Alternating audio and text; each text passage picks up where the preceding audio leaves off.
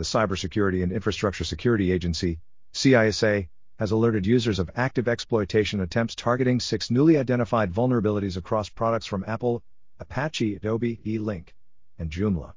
These vulnerabilities have been added to CISA's known exploited vulnerabilities catalog, indicating a heightened risk. There is a specific warning issued about exploitation of a vulnerability in Apache Superset. Users are advised to apply necessary patches and updates to ensure their system's security,